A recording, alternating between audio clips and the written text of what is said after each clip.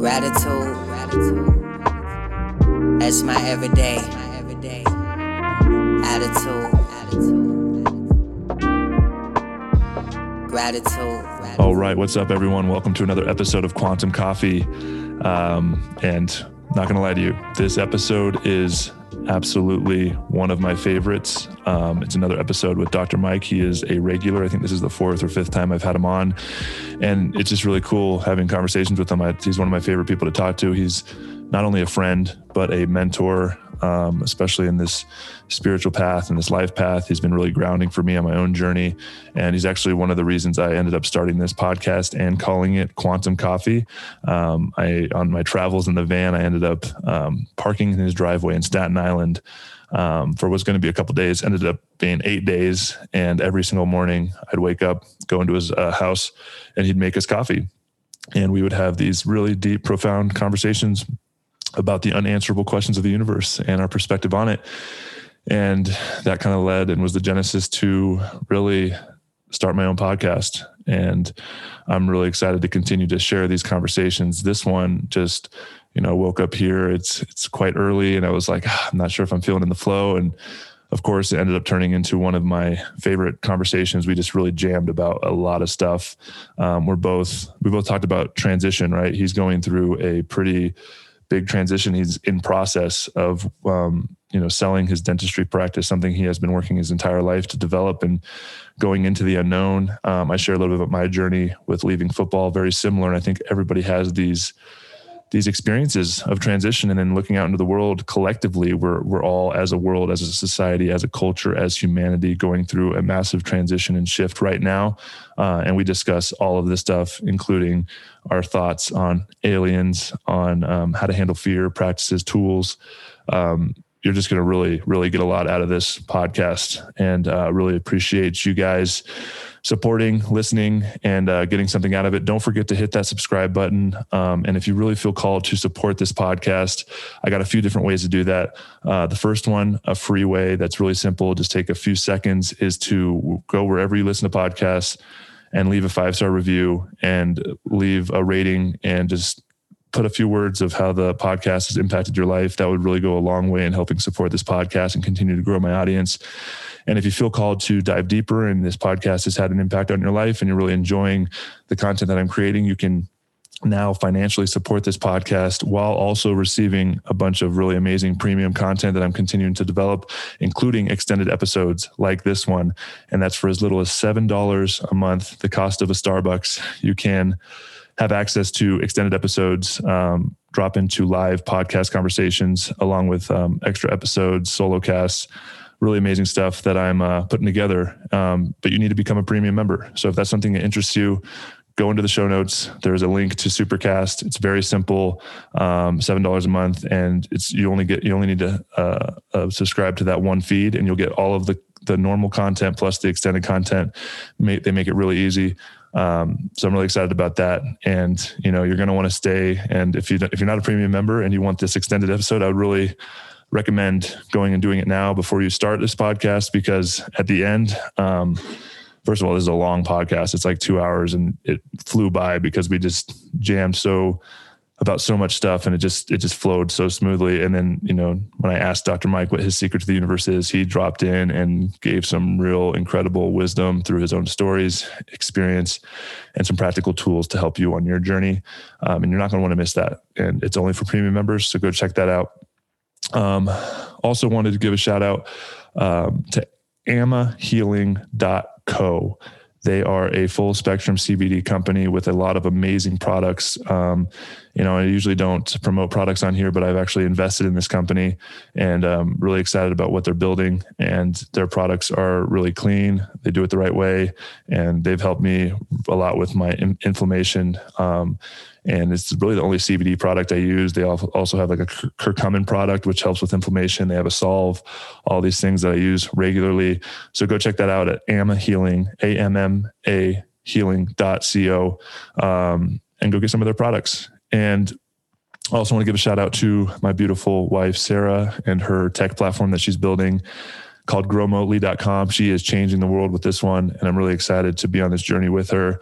If you are an employer starting up your own company, trying to build out a team, and you're looking for fully remote talent, go check it out. She has a job board for remote talent from all over the world, which is really, really beautiful. And there's a lot of amazing talent on there. I'm actually using it for my company and building out my team.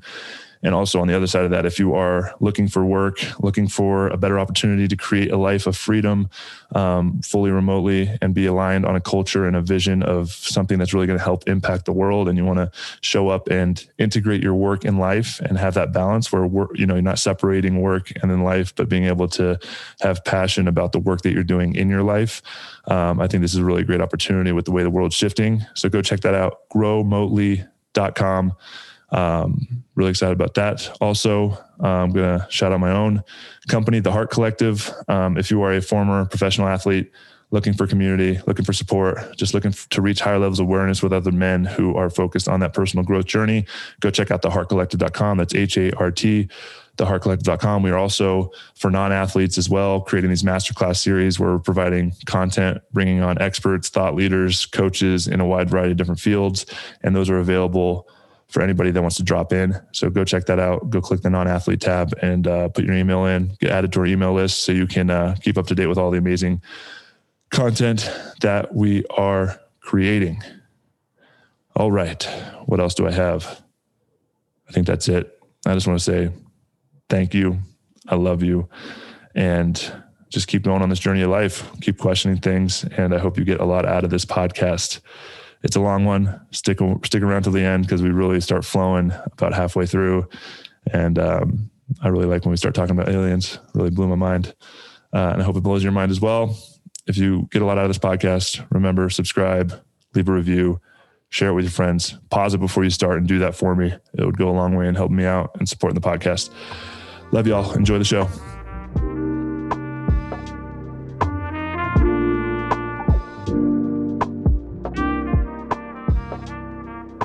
Oh, really excited to have Dr. Mike back on the show. One of the OGs. One of the reasons I started this podcast is because of the conversations that we have. How you doing, Mike? I'm doing good. We are calling in from outer space. If you're watching this on YouTube, we are literally in outer space, and my mic is kind of in space, but not. If you're watching this on YouTube, make sure you subscribe and hit that bell so you don't miss any of the content that I'm providing. If you're listening to this on podcast, go check it out on YouTube because we're floating in outer space and we are going to talk about the quantum and the universe and everything in between in this conversation today. And I'm really excited to have Dr. Mike. I think this is like the 5th time you've been on the podcast.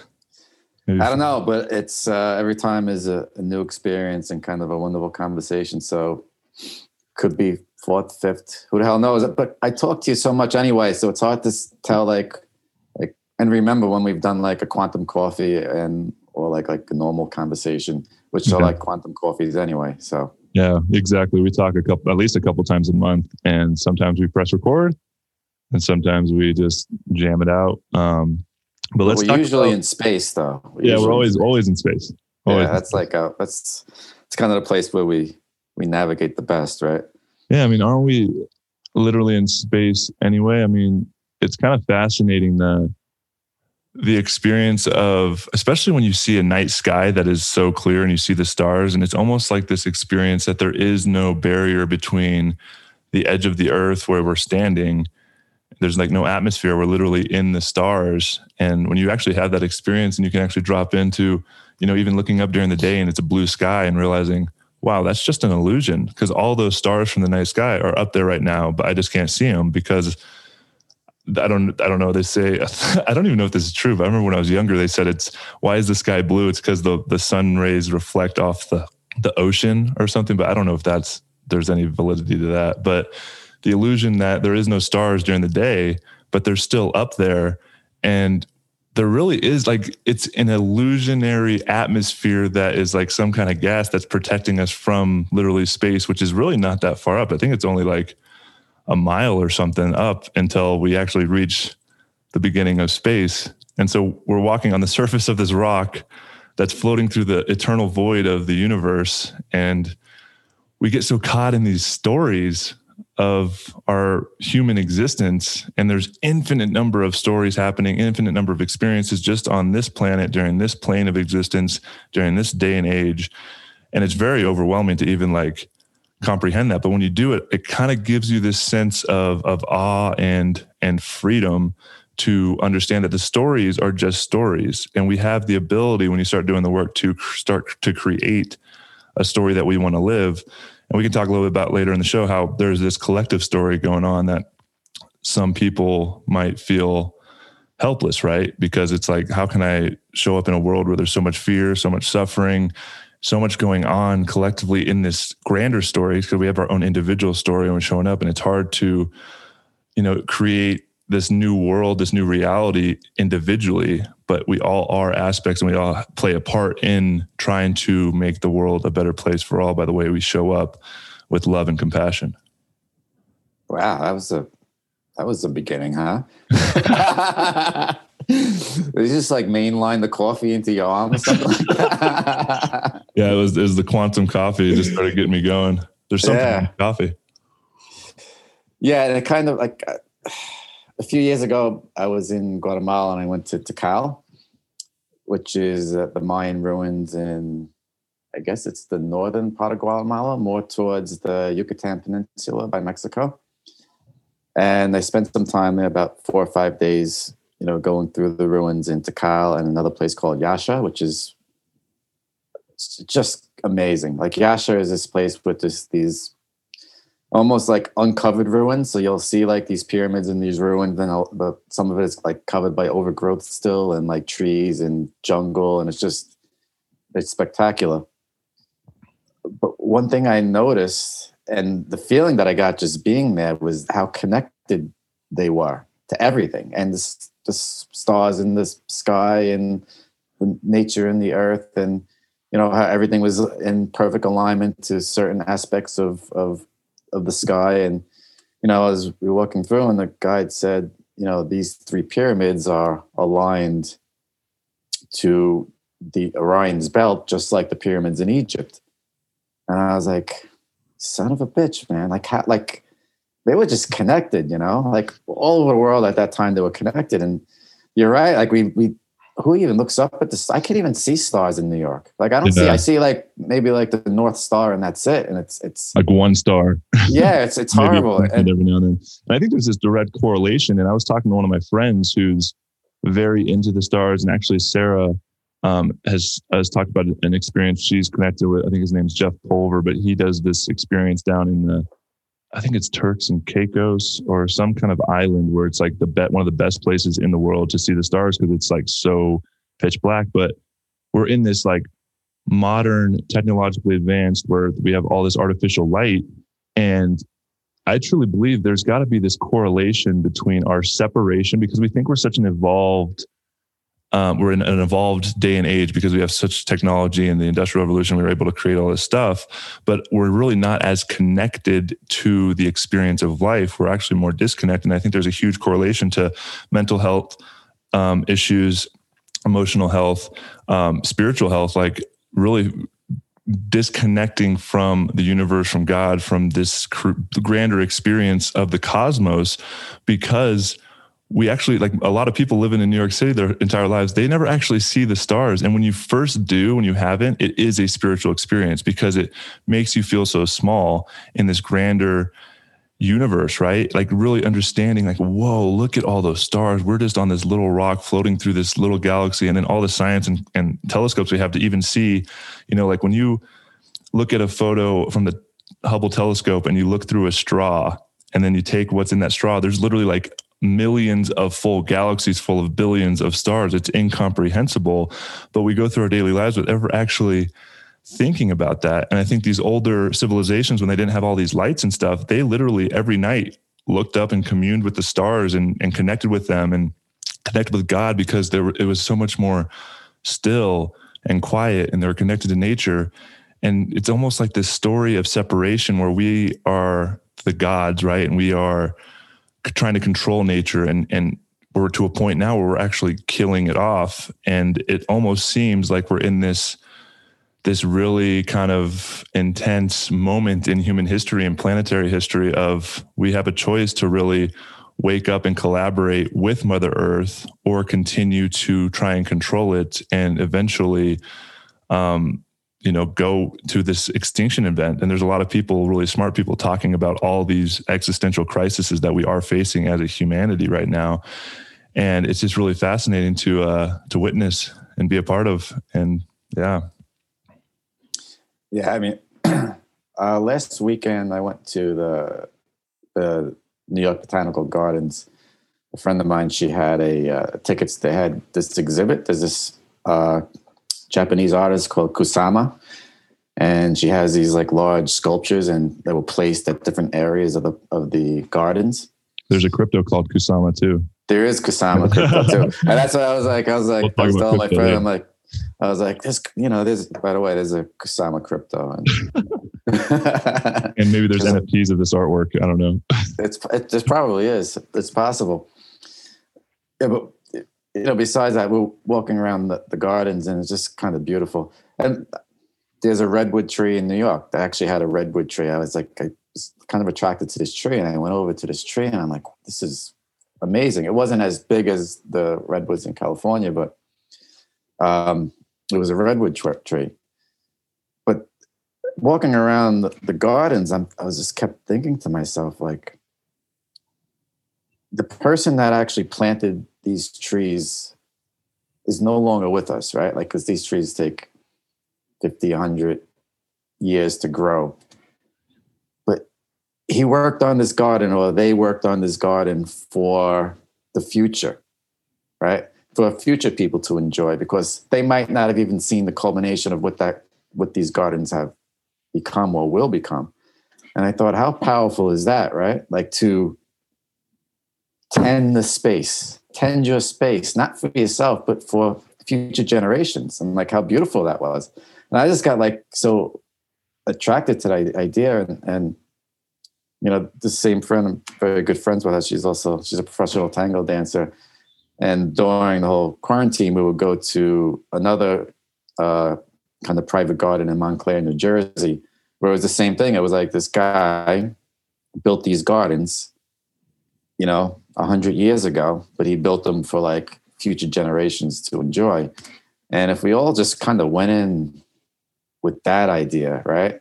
Like, we're not building all this shit for ourselves. We're building for the future, like for our kids and our grandkids and the future generations to enjoy. And walking around, I just really got a huge sense of the fact that like these people weren't building this for themselves. I mean, they're getting the joy of working with nature and the earth, but they're really building it for the future.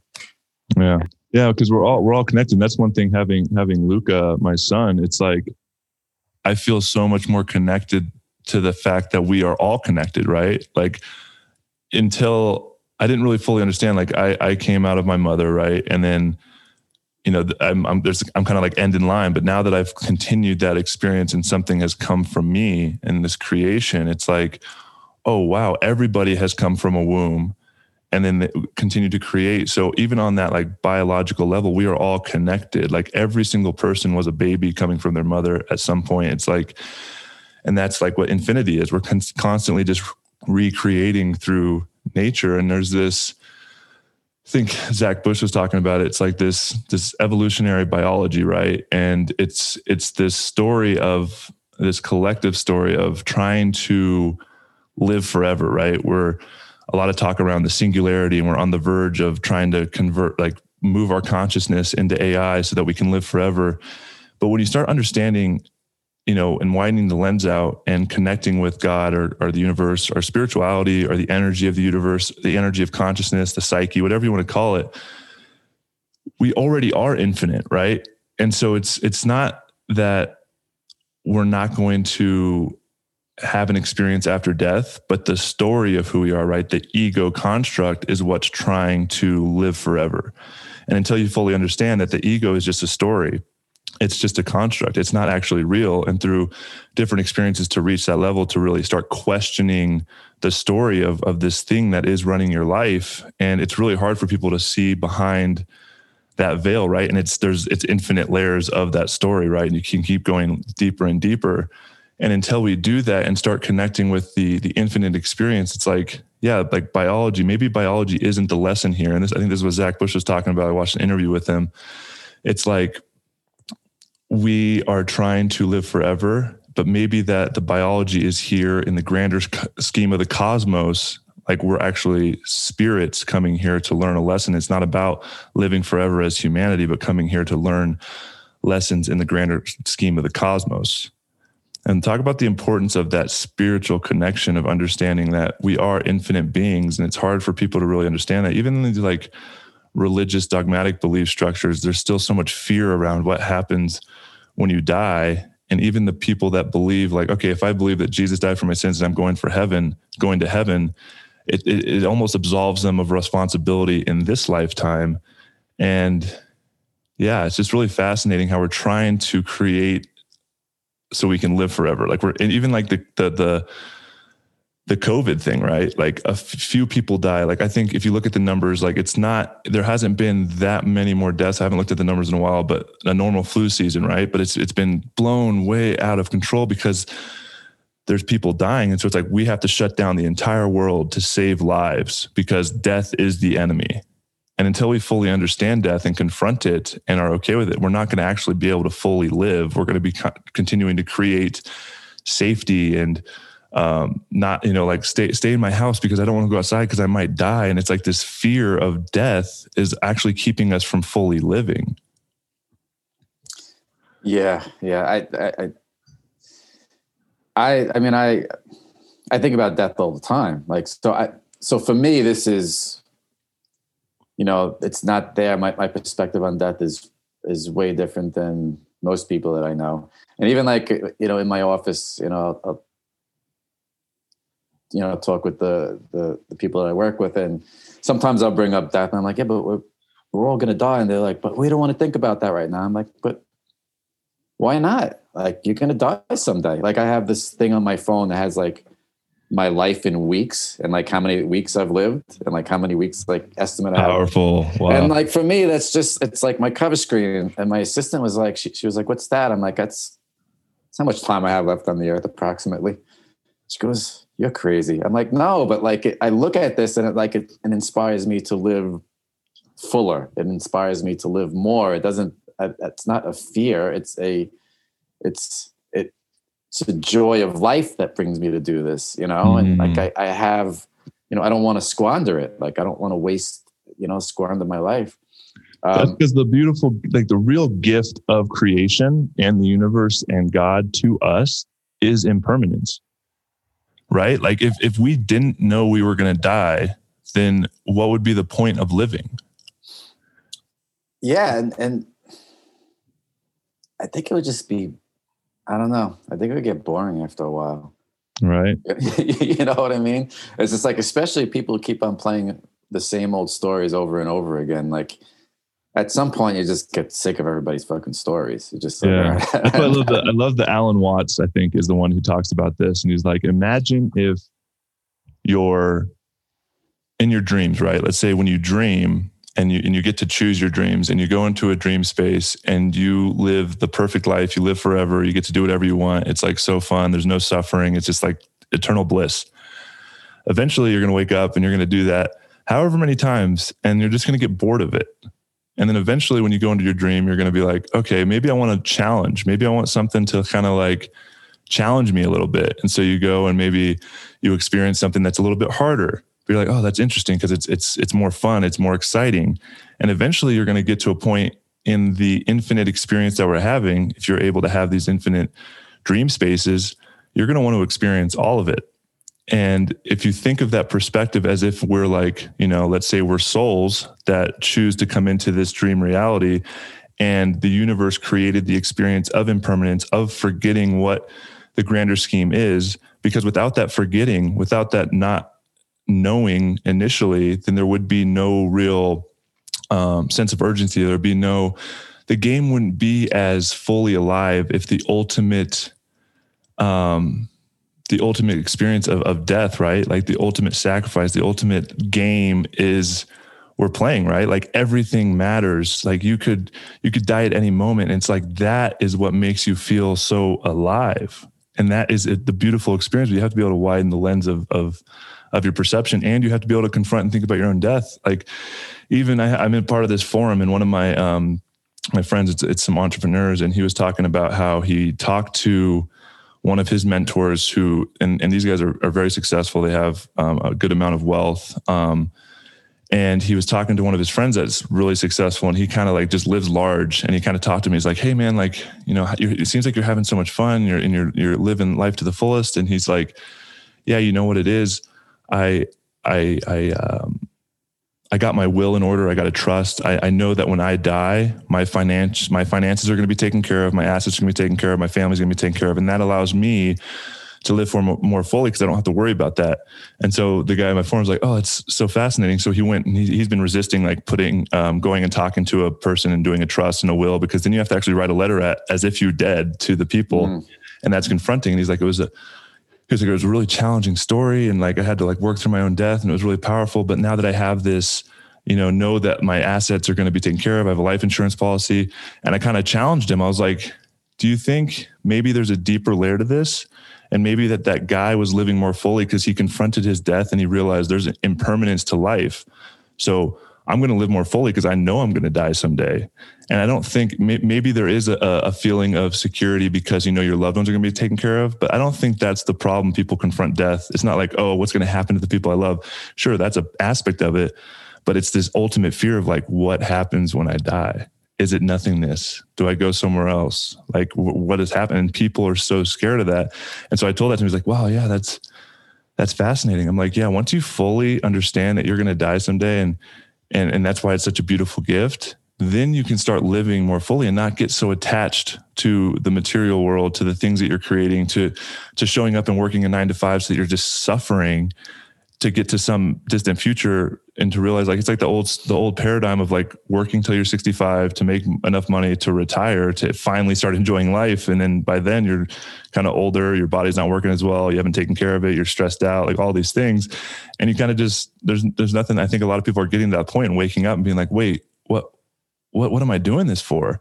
And I think even, people that I read this book one time where it was, they asked a lot of people that were older, maybe on their deathbeds, and they were like, what's your biggest regret? And it was always stuff that they didn't do, that they felt called to do, but they decided not because they were playing it safe.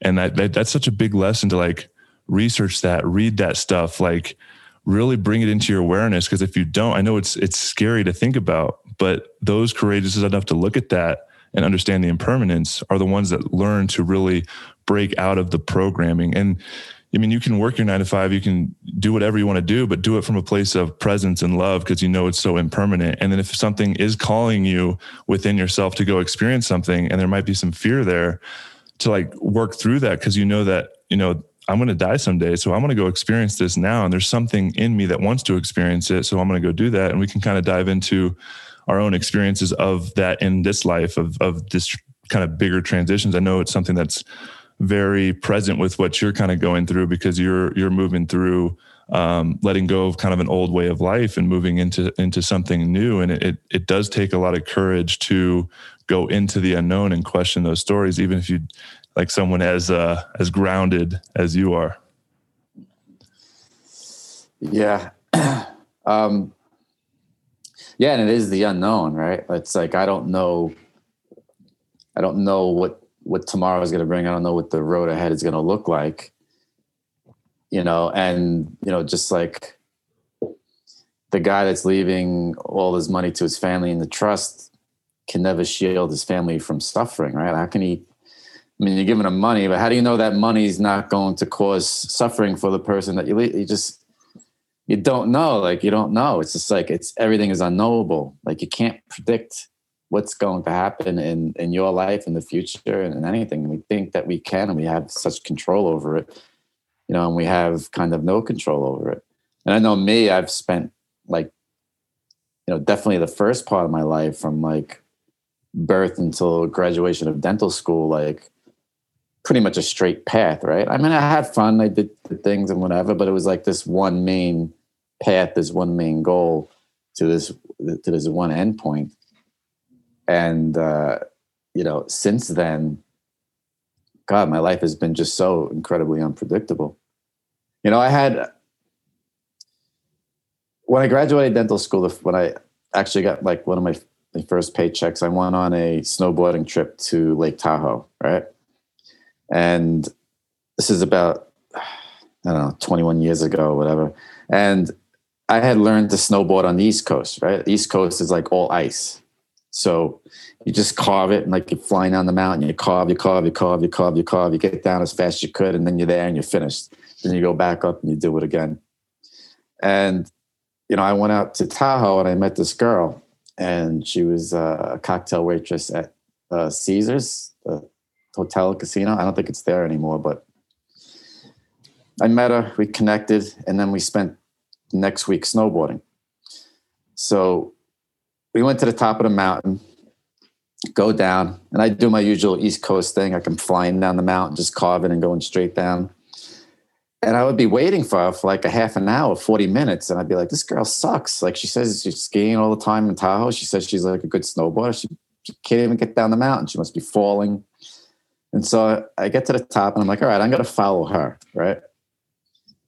And so I start following her, and then she kind of like goes off into the trees, comes out of the trees, hits some jumps, goes off the other side into the trees a little bit more, comes out, and she's exploring the whole mountain. And I was like, holy fuck. Like this is how you snowboard. It's not a like straight run from top to bottom. It's just a complete exploration of the mountain. And that kind of became like a metaphor for what my life has become since like literally that point, because so much has changed, and there's just so many different areas where I've explored, from Buddhism to shamanism to Tai Chi and martial arts to Argentine tango and a lot of, other things. And so now I'm kind of transitioning out of dentistry, and I have kind of some ideas of where my heart wants me to go, or where my heart's leading, or where I'm attracted, right? Like these areas where I'm attracted. I still have no fucking clue what's going to happen. That's a beautiful story. Let's talk about because obviously where we're at collectively in the story that we're kind of moving through, there's a lot of transition going on for people personally and with their vocations and their jobs and relationships maybe, and just, collectively with all these different things. What, because you've built a very successful dental practice. You have, your own property. You have a really amazing client list. You've created this thing over decades, right? And you teach at NYU, right? Mm-hmm. And you pay it forward, and that's one of your favorite things to do with teaching kids about dentistry. And so it's really become such a big, huge part of your identity and the story that you're living now, although you have a wide breadth of experience in a lot of different things. But what was the initial thing of like, okay, maybe it's time to move on from this thing? And I think a lot of people that might be so deep into what they've created for themselves, it's really challenging to like let go of that, right? Let go of that identity, that success. I mean, you're one of the top in your field, but you've come to a point where it's like, okay, like what's the next experience? There's something within me telling me it's time to move on. Like talk a little bit about that, and what is the feelings that come up that are calling you to that thing? I mean, I think for me, it was, everything that I've wanted to accomplish in my field, I've done it. Like I checked off all the checklists. I think it's probably a lot of people who are in my position and want to kind of transfer into something else have checked off a lot of those checklists in their careers, right? Like I've done this check, I've done that check. What more is there? I mean, there could be more, but there's something that's like it's a dying of an identity, right? Like it's. I'm known as Dr. Mike, right? Like you even call me Dr. Mike. Like everybody calls me, and there's nothing wrong with that. But it gets to the point where like I've done the Dr. Mike story, and what else is there now?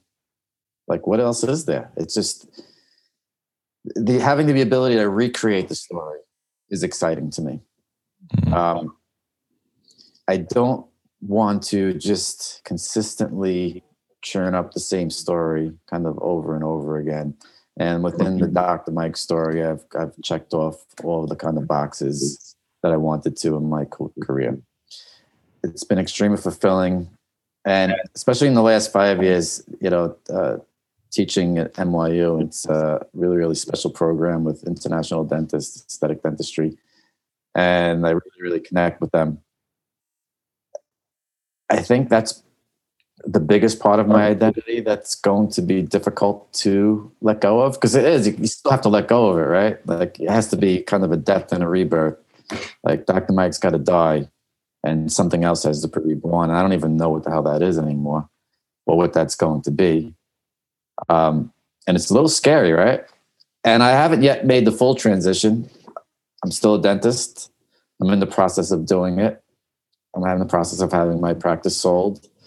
I'm still teaching at NYU. I was with my students yesterday. So that identity is still there. I see it kind of waning a little bit, but it's still something that's very fulfilling to me. So, when the time comes, I don't know exactly how it's going to be. And I know you've been through that too. When like when you're kind of making the decision that maybe this is the end for me, and then actually having made that decision and walking away are two different things, right? Like, I still have a little bit of identity left in me. I haven't yet cut it off and moved on, but I know I will. And it's scary. It's a little scary, but at the same time, incredibly exciting, because it is like completely into the unknown. Yeah. I think it's important for the listeners to understand, like, it's a subtle thing, and it doesn't make it any easier. But when you can find that excitement for the adventure, right? For the unknown, for the next opportunity to learn and to grow and to experience something new. And I definitely felt that, like, my last year playing, it was kind of a slow process like you. And I realized I'm at the first game of my final season, like, this is going to be it. I'm gonna be done playing this year. And it allowed me to be very present. But I had given football everything I had, right? I checked off all the boxes. And there's stuff that I wish I could have accomplished, maybe make a Pro Bowl, win a Super Bowl, all these things. But I had done a lot in football. And there was a part of me that was really excited about being done playing, right? I was like, okay, I'm 29 and I've been doing this thing for so long. Like, I want to know who I am, like, outside of this. I want to know who I am in relation to the world. I want to know, like, and I always had this resistance when I was playing. And I know you've said this with the Dr. Mike thing. Like, you meet people and you say, yeah, I'm a dentist, and they start talking about dentistry like they know what they're talking about. You're just like, I don't want to fucking talk about dentistry. It's like the same thing with football, right? It's like, yeah, I had a resistance to telling people I played football, because then their whole demeanor would change. And so I had a lot of resistance to, like, okay, I want to be known for something other than football. And a part of me was excited for that. But when I went through the transition and the finality of it, it was not easy by any means. But I had the courage to keep going, to go into the unknown, to go discover, what is this thing I'm being called to do and experience? I have no idea what it is, but I'm going to go find it, because this thing it's in the rear view. I can't go back, and I can't just sit in it and ponder, like, what if, and wish I was still playing. And, like, there's a part of me that still misses it. Right. But it's having the finality of it and being able to let go, and then going on this adventure to continue to discover. It's like, that's the difference, right? Is the excitement for the adventure. And that doesn't take away the challenge at all. It's going to be challenging, but when you can reframe the challenge as excitement, as opportunity, as moving into something that you're being called to do, I think that's the real shift. Because I think a lot of people get kind of debilitated by that fear. But when you can learn to feel alive in that fear, in that unknown. And what I've realized through every major transition, whether it's leaving home for the first time and going to college, going from college to the pros, and just going into these unknown situations, and all the fear that was there, and, like, wanting to go back into the world before. Like, my rookie year, a lot of my teammates in college were still playing and together. And I was like, man, I wish I was with them. And I remember when I first left home and went to college, my first year was really challenging. I was like, I wish I was still in high school with my friends. And, as it grew, and every time I looked back a couple years later, in those moments when I was in fear and unknown in a new situation, all those moments were when I felt the most alive, when it was most exciting, when there was, like, adventure, and I was present, and I was trying to figure it out. And so I've learned through all those different experiences, like, to really enjoy being in that space of the unknown. And now I've gotten to a place where I desire to recreate it, because that's where the love for life really lives is in the unknown, is in the openness to like, what does the universe have? And as humans, we like crave certainty and comfort so much, but until you learn to continue to get outside your comfort zone, you're not going to really learn who you are on a deeper level. And that's why I love the quote, on the other side of fear lies freedom. And I am on this journey to really explore freedom. And for me to really feel free is to continue to push towards the things that I'm scared of, the things that make me uncomfortable, and not attaching to them, but just being in that experience to feel alive and continue to learn and grow. And I think that's really what this experience of life is all about. It's not the story of making a living and building comfort and then one day dying. And I think it comes back to that idea of death. Like, until you can fully confront your death, how are you going to really fully live? Yeah, I'm not going to lie to you. There's certain things that scare me about it. Like, I'm comfortable, right? I'm super comfortable. I have a community around me, whether it be in dentistry or in tango. Like, I have fulfilling, like extremely fulfilling. And to just completely let that go and not know what's going to happen next is scary. I'm happy. Like, I'm happy. Like, I'm super happy. It's not like I'm not happy and I'm miserable and I'm leaving something that I'm like completely miserable in. I'm moving on and hoping that I find something better. Not looking for something better, but just knowing it's time for a change and understanding that life is impermanent. And there might be a little bit levels that you can reach higher and little more levels of growth, but you're kind of created this comfort zone, and it's almost like, okay, now what else is there to experience? And there's a lot that goes into that, right? There has to be this sort of ego death, but I think there's a lot of beauty when you go through these big transitions and really honor that, because it does kind of force you to start asking these bigger existential questions of, who am I without this thing? Who am I in relation to the world? Who am I in relation to others? Who am I in the eyes of others? Because one of the unique challenges that I faced that I didn't really understand fully until I went through it is, it's not only my identity that's wrapped up in this thing, but it's the way the world views me, and part of me wanted to know, who am I on this without this thing that I had spent my entire life pursuing? I played football for 16 years. It was my singular goal and focus for so long. And then there was a part of me like, I want to explore the freedom from this thing. And it was not just the freedom from the game, the pain, the physical pain, the mental stress, the emotional anxiety, but really like knowing who I am and what the world had to offer in a different story. I wanted to know if I could live a different story, like, who am I in a different story? And then realizing like, oh, I need to, like, people's story of me is this thing. And I didn't really know who I was. And until I figured out who I was, I couldn't really show up because I didn't know who I was. How do I expect others to know who I was? And that's kind of what led me on this journey to figure that out. I think that's really important. But going through that big transition and that ego death and the humility it takes to make that decision, it's a really beautiful opportunity to figure out on a deeper level who you are. Yeah. And I feel on a couple of different levels, I know who I am and I don't know who I am. And I feel like at the same time, it's unknowable who you'll become, right?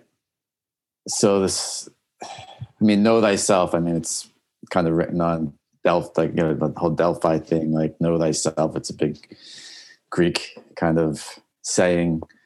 And yeah, it's interesting. I've kind of lived my life by that. I've always been trying to look like, who am I? Like, what am I? And I know, and every time I say I know what I am, I cringe. like I get like this cringe. It's like, I know I'm greater than my ego. I know I'm greater than my personality. I know I'm not my story.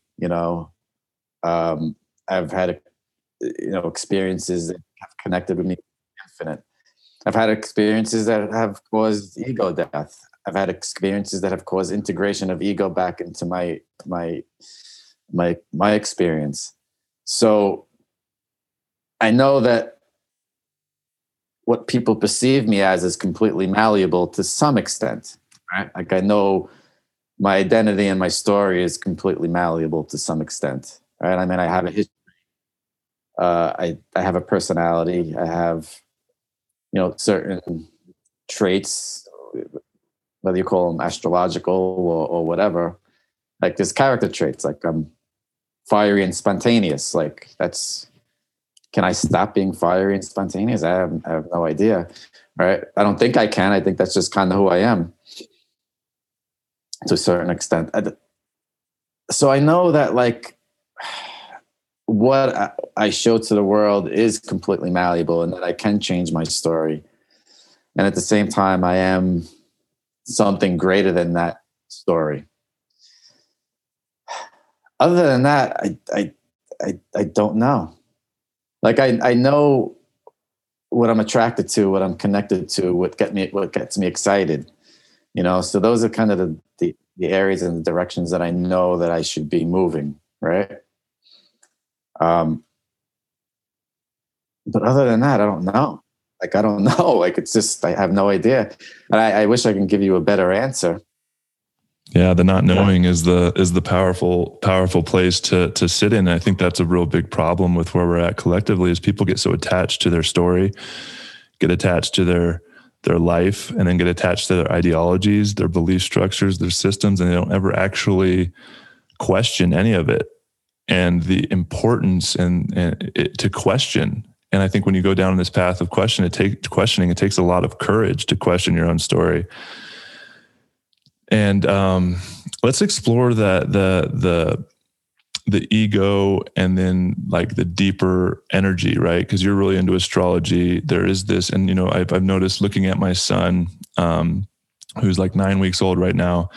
I can see his personality, right? Like everybody's born with an essence, right? And I think everybody that has kids is like, where does this personality come from? Where does their sense of humor come from? Like, is that something that's learned? But no, there's a deeper essence of the soul or the spirit of the individual, right? And then you talk about astrologically, there's these imprints of energies that you can actually, through these different teachings that are, millennia years old, understand like your energy and how you show up in the world.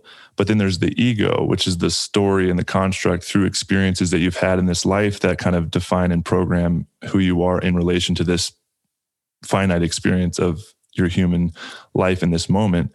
So let's talk about and explore that a little bit, the difference between that ego story and then that essence that's that deeper part of who you are and how they're kind of intertwined and really how do you figure out what one is the other and work into like the dance of life intermingling both of them? Because you do, a lot of people in the spiritual community talk about transcending the ego, killing the ego.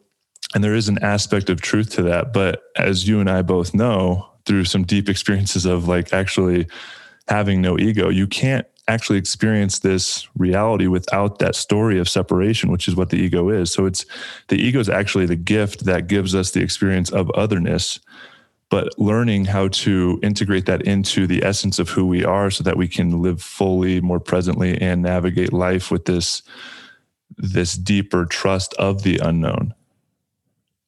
Yeah. Your description of it was like perfect. I mean, like literally perfect. I mean, I can't really add to it. We could just kind of, look into it. Yeah, I study astrology. I don't look at everything astrologically anymore, but I do appreciate the aspects of the energies that people are kind of coming into this world with.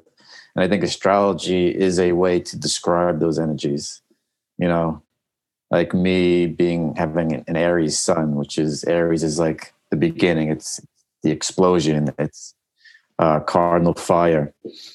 So it's spontaneous. It's starting things. It's leadership. It's all these things that have creation or about creation. And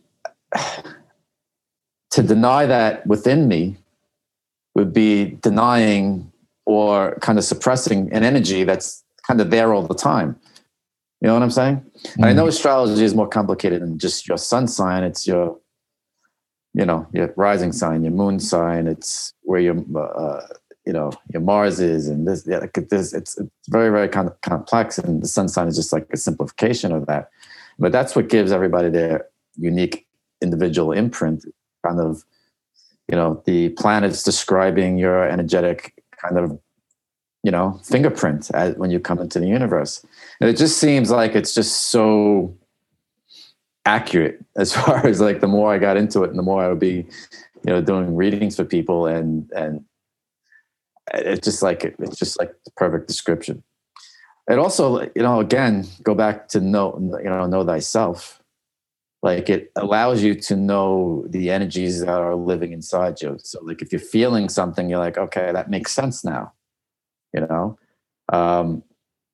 So it's one way to know thyself, right? So yeah, I mean, you come into the world with these energies, and then it's the whole nature nurture thing. Like, why do children have different personalities? Why does a brother and sister that were kind of coming into the same family with the same, nurturing, right, same environment, why do they have such different personalities? And I think astrology is one way of kind of describing that. And now when the ego kind of comes in, it's like, you have this, energetic kind of blueprint or fingerprint where you come into the world with, and then you have to interact with the world. And, by interacting with the world, that's where the ego and the whole personality kind of, develops. It's your interaction and your reaction. And the ego is not a bad thing. I mean, in the end, like I look at the ego as like, has been always there to protect me. Like it's never been there to harm me, right? Like it's never been there it's always been there to kind of protect me. And what I mean by protect me, it's kind of like show me where like my resistances are, show me where maybe like my excesses might be, show me where I'm stuck in some areas, so my ego tends to be this thing that I could see and learn from, and in a way it has to go back and forth. And like a lot of times I go into my ego, like for example, not to bring into crypto, like when Elon all this shit, right? And like I noticed myself like getting all fiery about it. I know it's just a story, like, but at the same time, like it was like fuck him, like prick bastard, and like manipulating the market. And when you're not completely in your ego and you're kind of navigating and kind of weaving, like you said, you can have fun with it, right? Like I can have fun with that story and not necessarily take that story so seriously. Yeah, and I think that's the importance, right? Is not attaching to the story, but being able to see it as the story, and it's doing the work to become the observer of the story, which is that is the deeper essence, the psyche, the unconscious, the God, the universe, the energy that is the experience that is putting us all together. And I've started understanding deeper, like what the Holy Trinity really is, right? Like the mind, body, spirit, the Father, the Son, the Holy Spirit, like all these different things where there's these three aspects, right? And if we break that down, mind, body, spirit, or Father, Son, Holy Spirit, we got the body, right? The physical body, which is having this experience in this plane. It's the gift that we get to interact with. And then you have the mind. Humanity. It's the humanity. And then we have the mind, which is the story, the ego, the interpreter of the experience that most people get lost in. And then we have the spirit, which is the energy of the entire experience, the essence of it, the soul, the energy that's kind of holding this whole experience together. And those three together is the Holy Trinity, right? The mind, body, spirit, all interacting as one. And you need all of them to have the experience. But so many people get attached really in that mind space, right? And they don't understand that they are not their mind. Their mind is a tool to interact with reality and create the story so that they can live. But when you start transcending that and realizing you have the power to create a story, you don't have to be a victim to the story that you've been living. You have the power to recreate, but you have to start understanding the mind and listening to the mind and watching the mind from this place of the observer, not attaching to it. And even that, I think a lot of people get disassociated from the body because the body is finite, right? The body is mortal. And so when people don't actually fully confront their death, they disassociate from the body, because the body, even unconsciously, is, this thing's going to die one day. So I'm going to live up in this mind, in this ego, in this story, because the story, I feel safe in the story. And so it kind of absolves me of responsibility of taking care of the thing in the body. And people actually don't actually connect the mind and the body, because to do so, they'll feel the pain, they'll feel the suffering. They don't actually know what it means to feel good in the body. And that's another thing that kind of keeps them in that lower level of awareness, because they get stuck in the stories. And so it's really understanding how these three things really interact and finding the balance between them all and needing them all to have the experience. But you start realizing, okay, my body is a part of this experience. I need to really take care of this thing as a temple and really feed it good fuel, and realizing like, this is the thing I'm interacting with reality with. And then understanding the mind, like I am not the mind, but the mind is a tool to create a story that I want to live in unison with the body. And then to understand the spirit and have that spiritual connection, no matter how you define it. I mean, we really don't know what it is. And even when we decide to create a belief structure or even put terms to it and words to it, is kind of diminishing the ineffableness of what it is. But to really have a connection to it, right? You have to have a connection to something greater than yourself in order to find real fulfillment. I think that's a huge thing that's missing in our society and culture, is like this understanding that there is a grander experience, a grander intelligence that is creating this experience. I mean, even a simple understanding that, like my heart, right? My heart beats unconsciously. There's nothing I have to do for my heart, the intelligence of my body to digest food, to heal itself, to pump life force energy throughout my body. That's an intelligence I have no access to. It's just there, right? And that's the cool thing about what the breath is as a bridge to that connection, right? Is the breath is the only thing, unless you're like maybe a deep Himalayan monk that can control his heartbeat or whatever. But for most of us, like the breath is that bridge from the conscious and the unconscious, because you have to breathe to survive. And you're breathing unconsciously. And how many people go through their entire day? Like if you're listening to this, when's the last time that you took an actual conscious breath, right? And you brought your awareness into your breath. And when you do this, something really magical happens. It's like, it's this unconscious thing that the intelligence behind the scenes is taking care of it. Then all of a sudden my awareness goes, I can decide to breathe and control my breath in and out. And it's like, whoa. And that connects you into your body, into the greater experience, into the present moment. And so the breath is this gift on multiple levels too, because understanding, I heard this quote the other day, which I thought was really beautiful, is the breath is like the umbilical cord to the universe.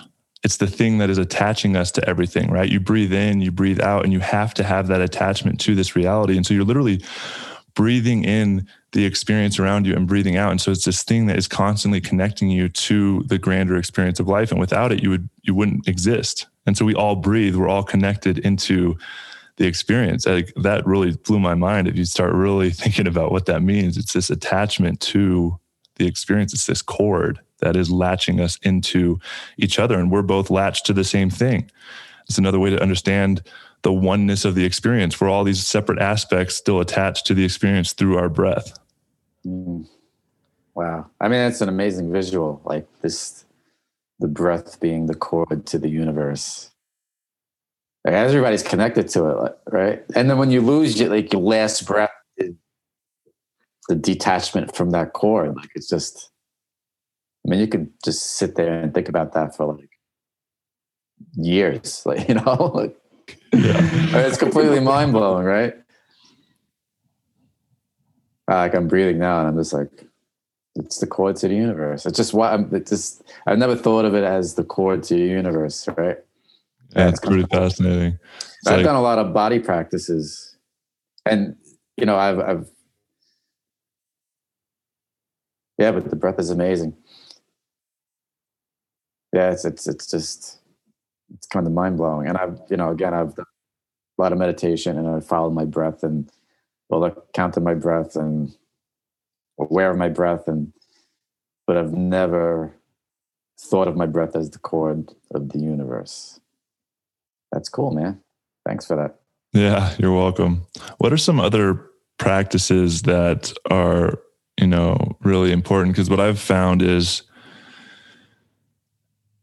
you never fully arrive, right? Like they call it practice for a reason, because it's not something that you just do and then transcend and all of a sudden you become enlightened. It's like this constant showing up and questioning the stories, because that the stories, they're so nuanced and fickle, and they can creep into your awareness and become the story that you're living so quickly.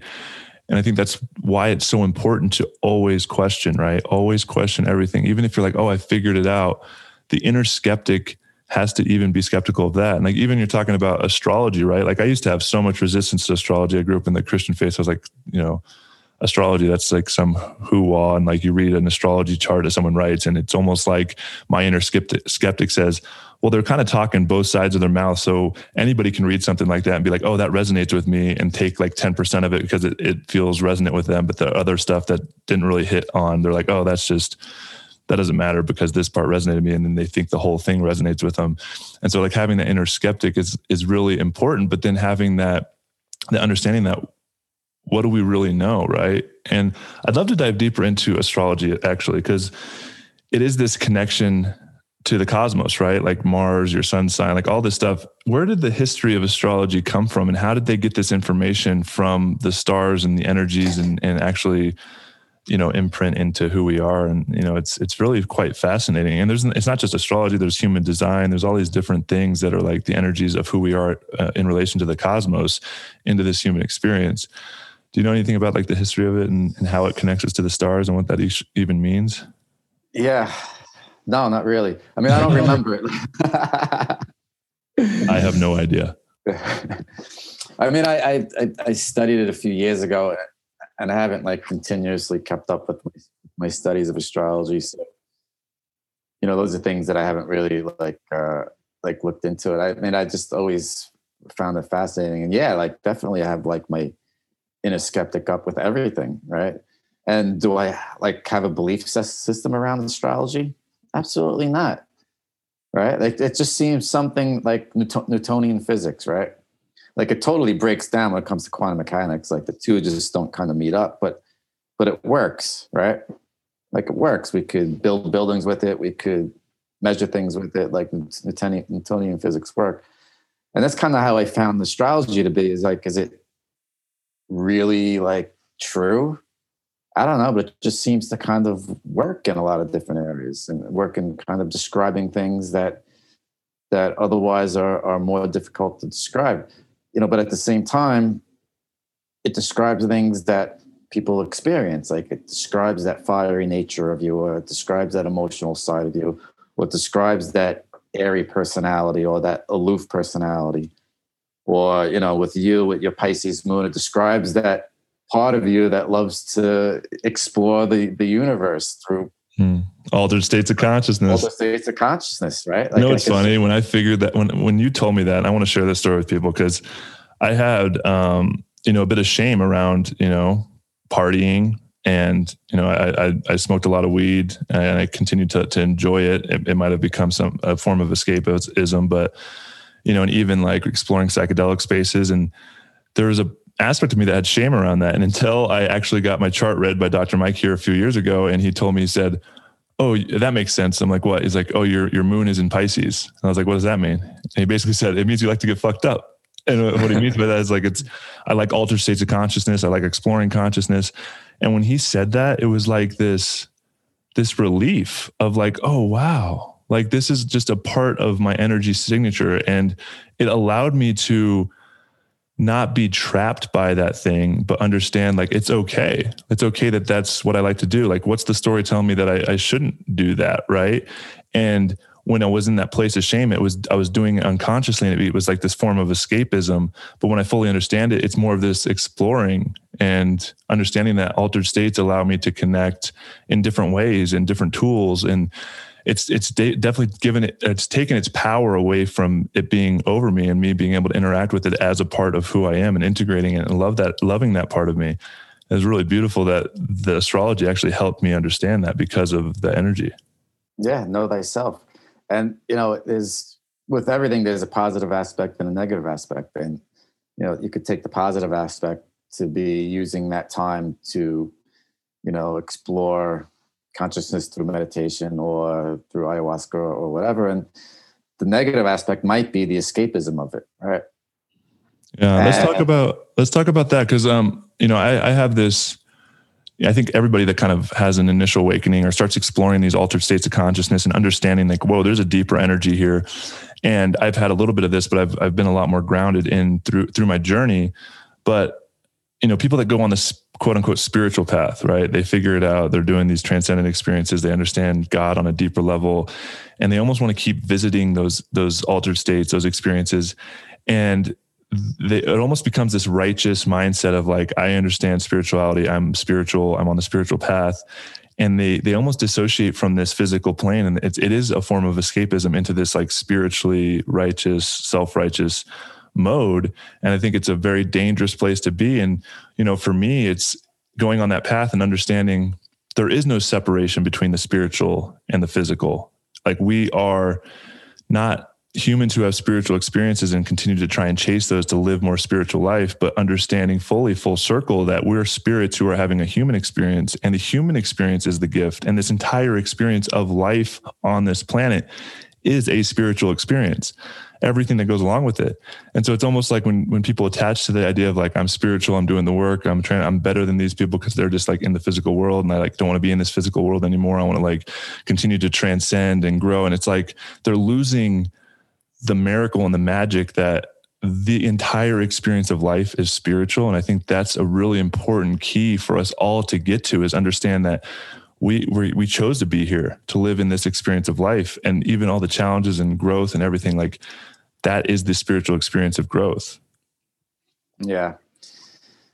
Yeah. And again, it's hard to have judgment, right? Because whoever's going through that kind of the spiritual egotism type journey, that's their journey. And who knows what's on the other side of that journey, right? Like, I mean, I went on my own journey. Like, it wasn't necessarily a spiritual egotism journey. It was actually probably the opposite. It was the destruction of the ego journey. So I can't necessarily comment or judge them because I respect whatever journey everybody else is on. Yeah, it's just another journey, right? It's just another journey. That we're all on a journey. And it's when you see all of the journeys as equal, it allows you to have that compassion and that equanimity to know like we're all on this path, right? All the paths are spiritual paths, not just the spiritual path. And we've all fallen into pitfalls, right? Like whatever pitfall it might be, spiritual pitfall or relationship pitfall, where you're just like in this relationship with just the wrong person for, ungodly amount of time, that it just, or the pitfall of like, I was just talking to my friend about this, of like losing your own self-identity and creating a new identity around the relationship, right?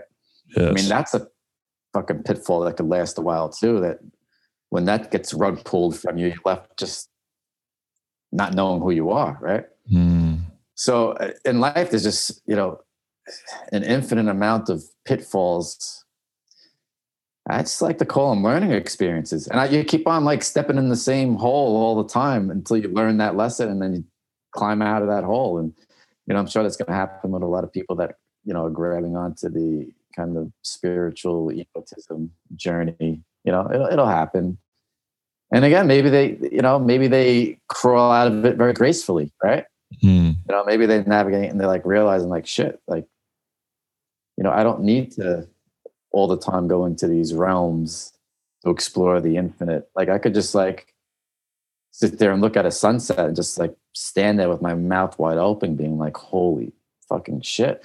Or like, I don't know, especially like in the spring, like with all the flowers blooming, just like look at some of the flowers and just being like, oh my, like how does this even happen? Like there's amazement and wonder like all around you.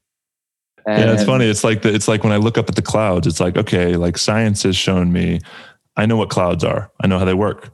Like the precipitation from the ocean, they go up into clouds and there's moisture, and then they go over the mountains and then rain falls. And it's like, okay, I understand how that works scientifically and the molecules. And I've seen all the things in my science books when I grew up, but having that knowledge, it dissociates us from the actual miracle of it. And I was looking up at the clouds the other day and I'm like, holy shit. Like, but how do they work? Like, how is that?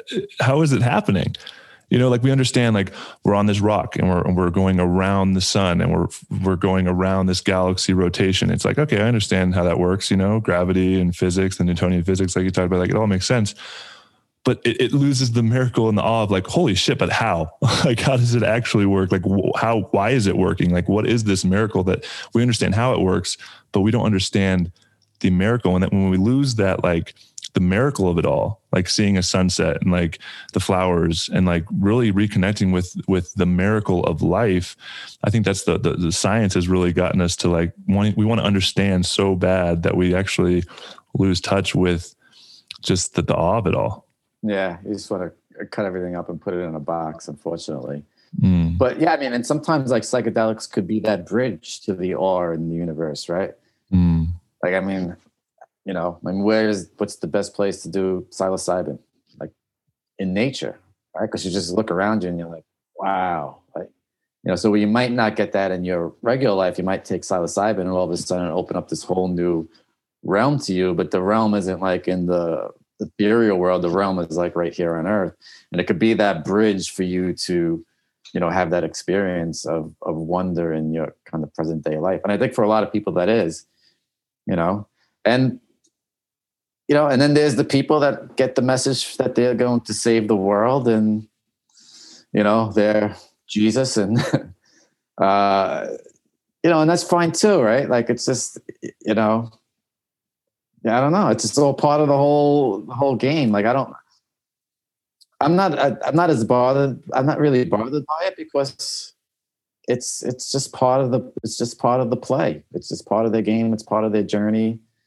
It's just like whatever I'm stepping in is part of my journey. I'm more now just like just walking around like I can't fucking believe like anything is going on anymore. It's just like everything is just like holy shit from like like again being at the New York Botanical Gardens last weekend, just looking around at these gardens, being like, this guy that built this didn't even know what this was going to be. Like, you know what I mean? And just being amazed by that, and that you're building it for future generations, not even building it for yourself, and getting the joy out of the creation of it, but never seeing it to its fruition. Like just the wonder of that, to like the wonder of like, well, I can't believe the world's just completely batshit crazy right now. Like, yeah, there's a lot going on. Like it's just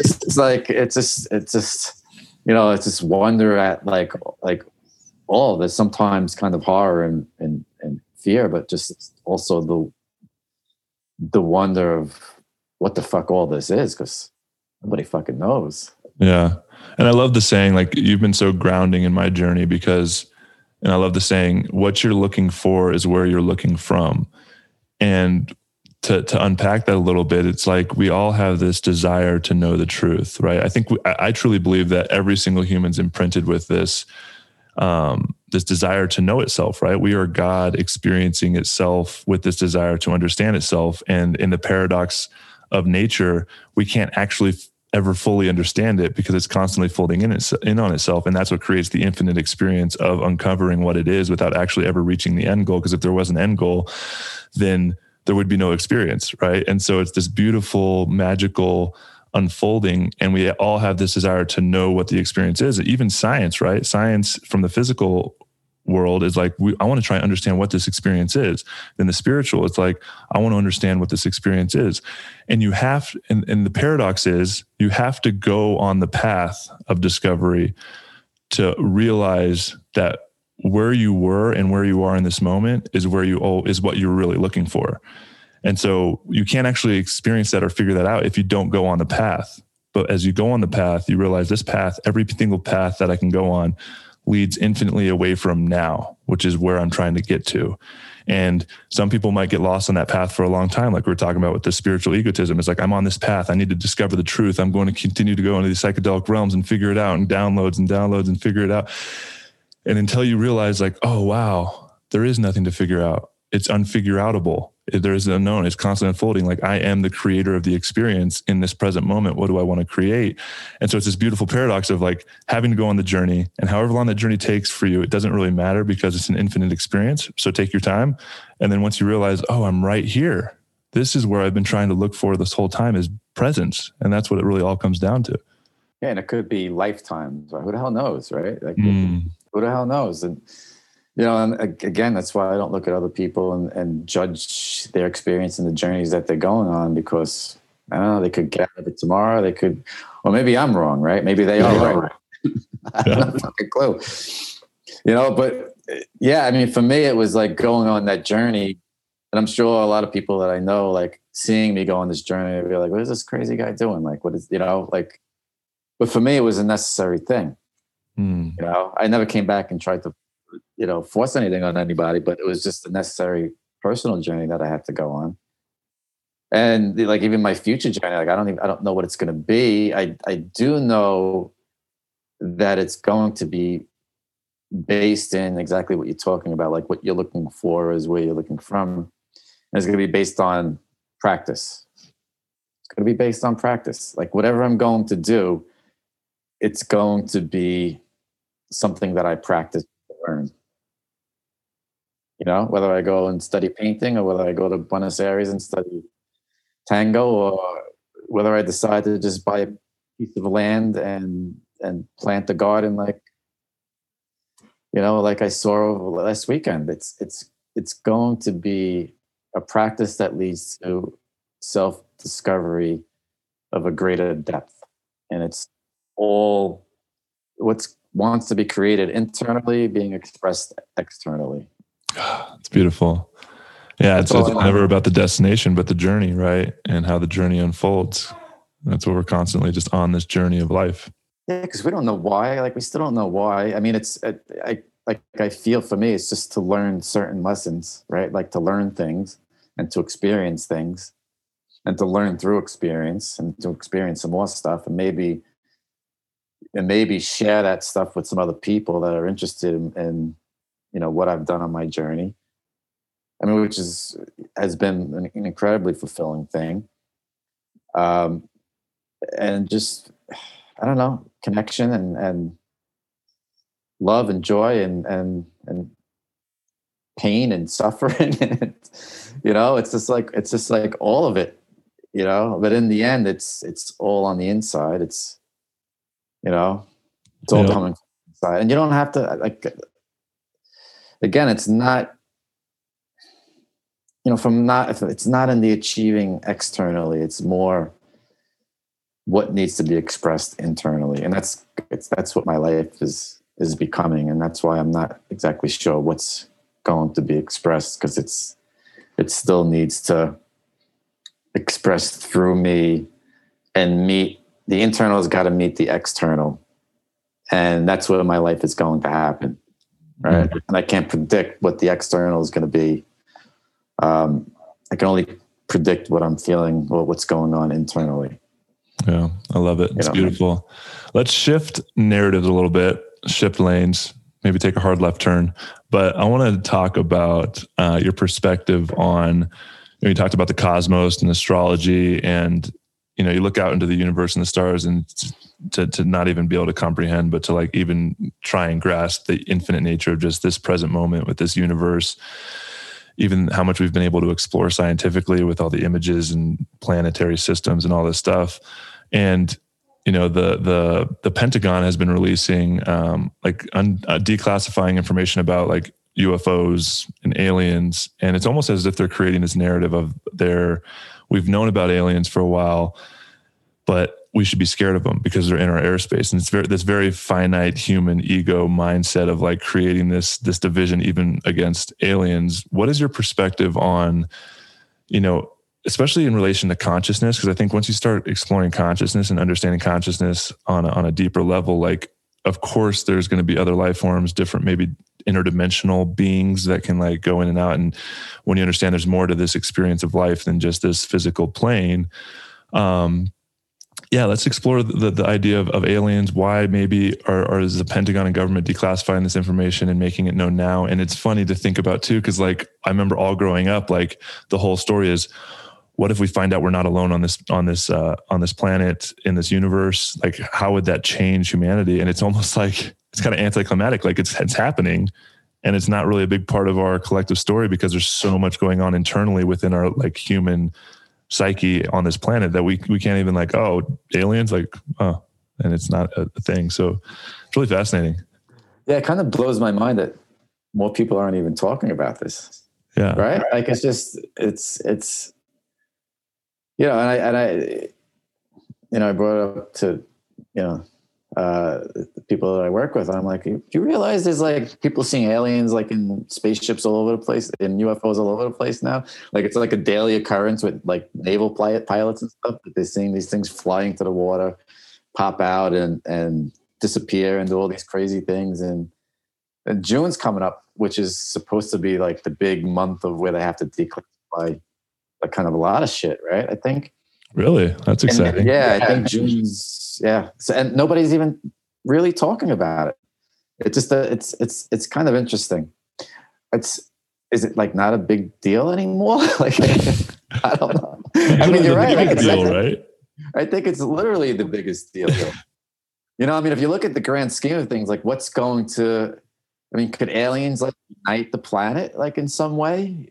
I don't know. Or just the fact that we're not alone in this, and that you realize that, you know, we're humanity, and we're not these separate races and countries and nations, that we're just this one big global earth. And, you know, there's these other beings, other planets, and like, are they divided as much as we're divided? Like, you know what I'm saying? Like, you know, say an alien's coming from, say it's Mars, like just whatever.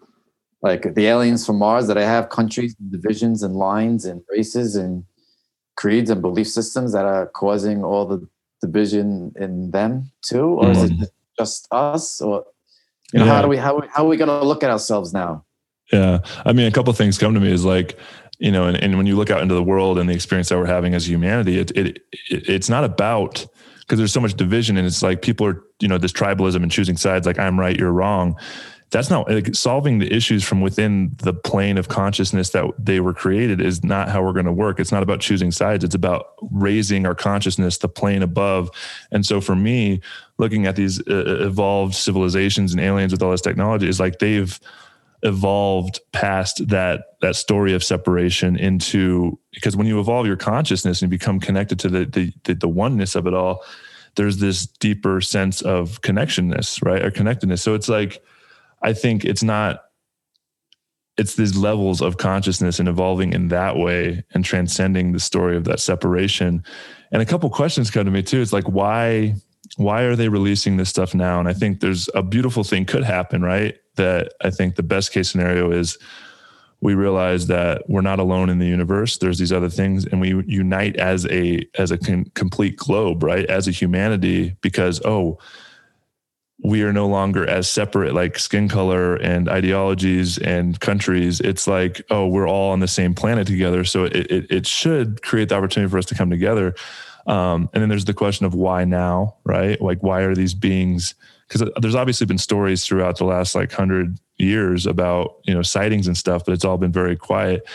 And, you know, if these aliens or other beings are, and we're making them known publicly, but like, how come they're making themselves more known too, right? Like it's not like all of a sudden they figured out how to get to our planet in the last 5 years. Like they've obviously been around, you know, our existence and our society and the way our culture's been developing. Maybe they're keeping eyes on it. Maybe they see that we are headed towards destruction. So they're, you know, maybe it's time for them to intervene and try and help us on our journey. I don't know. There's like a lot of questions that come into mind, and it's like, if they are around, why are they waiting? I think, you know, with the show, Close Encounters of the Fifth Kind, where it's like a documentary, and they actually show these, you know, meditation circles of people dropping into heart coherence and asking for these aliens to show themselves. And they actually have video evidence of what takes place. And it's really quite fascinating. And obviously there's a lot of inner skeptics that come out, and my inner skeptic comes out as well. But there's just so much information coming out around it. And I think for me, and I think what they talk about in that documentary is we haven't been ready for it, because if aliens show themselves and we're in this like kind of lower consciousness realm, like we're going to go to battle with them. We're going to think they're a threat. And that's the collective narrative that's coming out with their government. It's like, they're in their airspace. That's dangerous. It's like, we have no idea what these things are. If they wanted to destroy us, I'm pretty sure they could, and they're not. And maybe it's because they're loving beings. Maybe it's because they're maybe nervous about showing themselves fully because we aren't in a consciousness level to be able to receive that and comprehend it and connect with them. And so until we can transcend this fear, they're not fully going to show up because they're afraid that we're going to create this battle when really all they're here to do is support us, love us, and help raise the consciousness of our planet. I mean, that's the story I like to tell. That's a good story. I mean, you brought up a good word, fear, right? I mean, why would you be afraid of aliens? I mean, you're afraid to come in and just take over shit and blow everybody up and kill everybody, right? It goes back to the fear of death. Everybody's just like, if you're not afraid of death, like aliens, it could be the coolest thing ever, right? Like, it's just like, you know, like, you kidding me? Aliens? That would be amazing, right? It just, and you know, maybe they are, and I would like to think that you know, having the ability. You know, and I don't know, like, I don't know if they're of higher consciousness than us. We're assuming that they are. They may or may not be. Yeah, maybe not. You know, I think it's funny. I told a little story. A good friend of mine who's a vice president of a kind of multinational corporation. Like, he's kind of like high up there. Straight as an arrow. Doesn't drink. Doesn't do drugs, you know, very powerful position, claims during a certain period of life to have been abducted on a consistent basis. And like straight face, like doesn't lie. And he, you know, claims to have these experiences. And I kind of believe him. Like, how can I disbelieve his experience, right? You're talking about being a skeptic, and of course you're skeptical, but there's no reason for him to like throw bullshit at me, right? And he claims to have at one period fought in like these kind of intergalactic space battles, which is kind of interesting. Like, he was actually there fighting, or was it like a memory that he remembers in like a dream space kind of thing? It happened on a consistent basis over the course of like a year or two. So it's, unless it's a consistent dream space thing, he remembers being there and them teaching him how to do all this. And part of it was to see the human capability of his ability to navigate this craft, right? They were like teaching him how to use it. And apparently he said it was just kind of intergalactic battle type situation. Kind of interesting. He says a lot of his memory is wiped out. So, you know, there might be good and evil with the aliens too, according to his story. Yeah, I mean, even in shamanism, right? You tell me all the time, it's like, yeah, like all is love. And it's easy to be like, yeah, God is love and ultimate love. When you go into these psychedelic spaces and ayahuasca spaces and shamanism, it's like love. But there is people that use this energy, this access to these other realms and consciousness in a more a harmful way and control. And you know, it is the polarity of the experience runs so deep. It's not like, oh, okay, you know, like the very top, like, of course, God is love, but he created this infinite experience of duality. So there has to be in relation good and evil, you know, up and down, left and right. It's like this duality. There has to be another experience for you to experience what love is. You have to know what fear is. Otherwise, like, if you're just all love, there's no experience of it because there's no relation to something else. And yeah, it's I've been thinking about that too. It's like, we're so, even me, I'm lost in my ego story. Like, what am I trying to create and what I want to do on this lifetime? How am I going to make money? And it's like, what if we're getting prepared for this like interdimensional galactic battle where we're evolving as a planet, and like these other planetary systems, like kind of like Star Wars, are like, all right, you guys are kind of evolving into this place where there's maybe this big spiritual battle in the clouds of like good versus evil. And like, we're being prepared for it. And like, you know, like that's a possibility. And looking at the way the earth is, and like so much division and these, it's really like this apocalyptic times. And I mean, it's easy to say that too, because, you know, I try to remind myself that every single generation over the last 200 years and probably beyond that have had their apocalyptic, thousands of years, their apocalyptic event, right? Like World War II, the Great Depression, you know, the the nuclear Holocaust fear, like all this stuff, just within the last 100 years, like each generation has been like, oh, this is the end of the world. And so, there's no difference in the story. And maybe it's just a part of human nature to create these existential threats during the experience. I don't know, but it definitely seems like this is the first time, at least in modern history, that we have this globalization, this connectedness, this technology, and aliens are showing themselves. It's being released, and it's like, what is the long tail of this thing? What is the play? What is really actually happening on a deeper level? Yeah. Just you have to look inside at yourself, right? Because it's, when you're living in the world, there's the external life and there's the external world and the internal world. And a lot of that kind of like reflects back. So the only work to be done is on yourself, but at the same time, you have to live in the external. And I think, once you don't fear death, everything else could just be crazy exciting. Like, you know what I mean? And, I think a lot of people live in so much fear that the idea of aliens is just crazy and scary. And the idea of what's going on is crazy and scary. And the way the world is kind of going insane is crazy and scary. And, I think, as a collective, by doing our own internal work and hopefully raising the people around us, because the only thing you can do is just kind of raise the people that you're in contact with. And I've had plenty of conversations of, with people about what's going on in the world from, again, different parts of the world. And everybody is kind of on the same page, right? Like what's going on in the world is insane.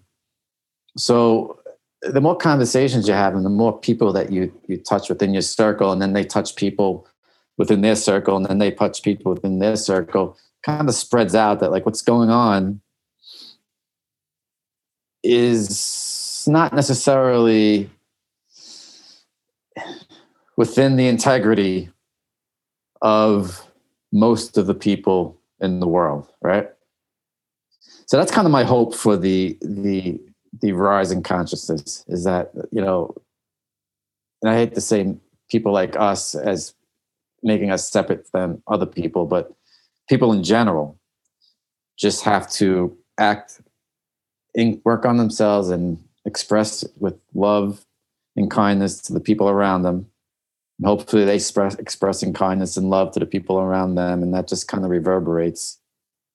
And hopefully the aliens are fucking cool as shit.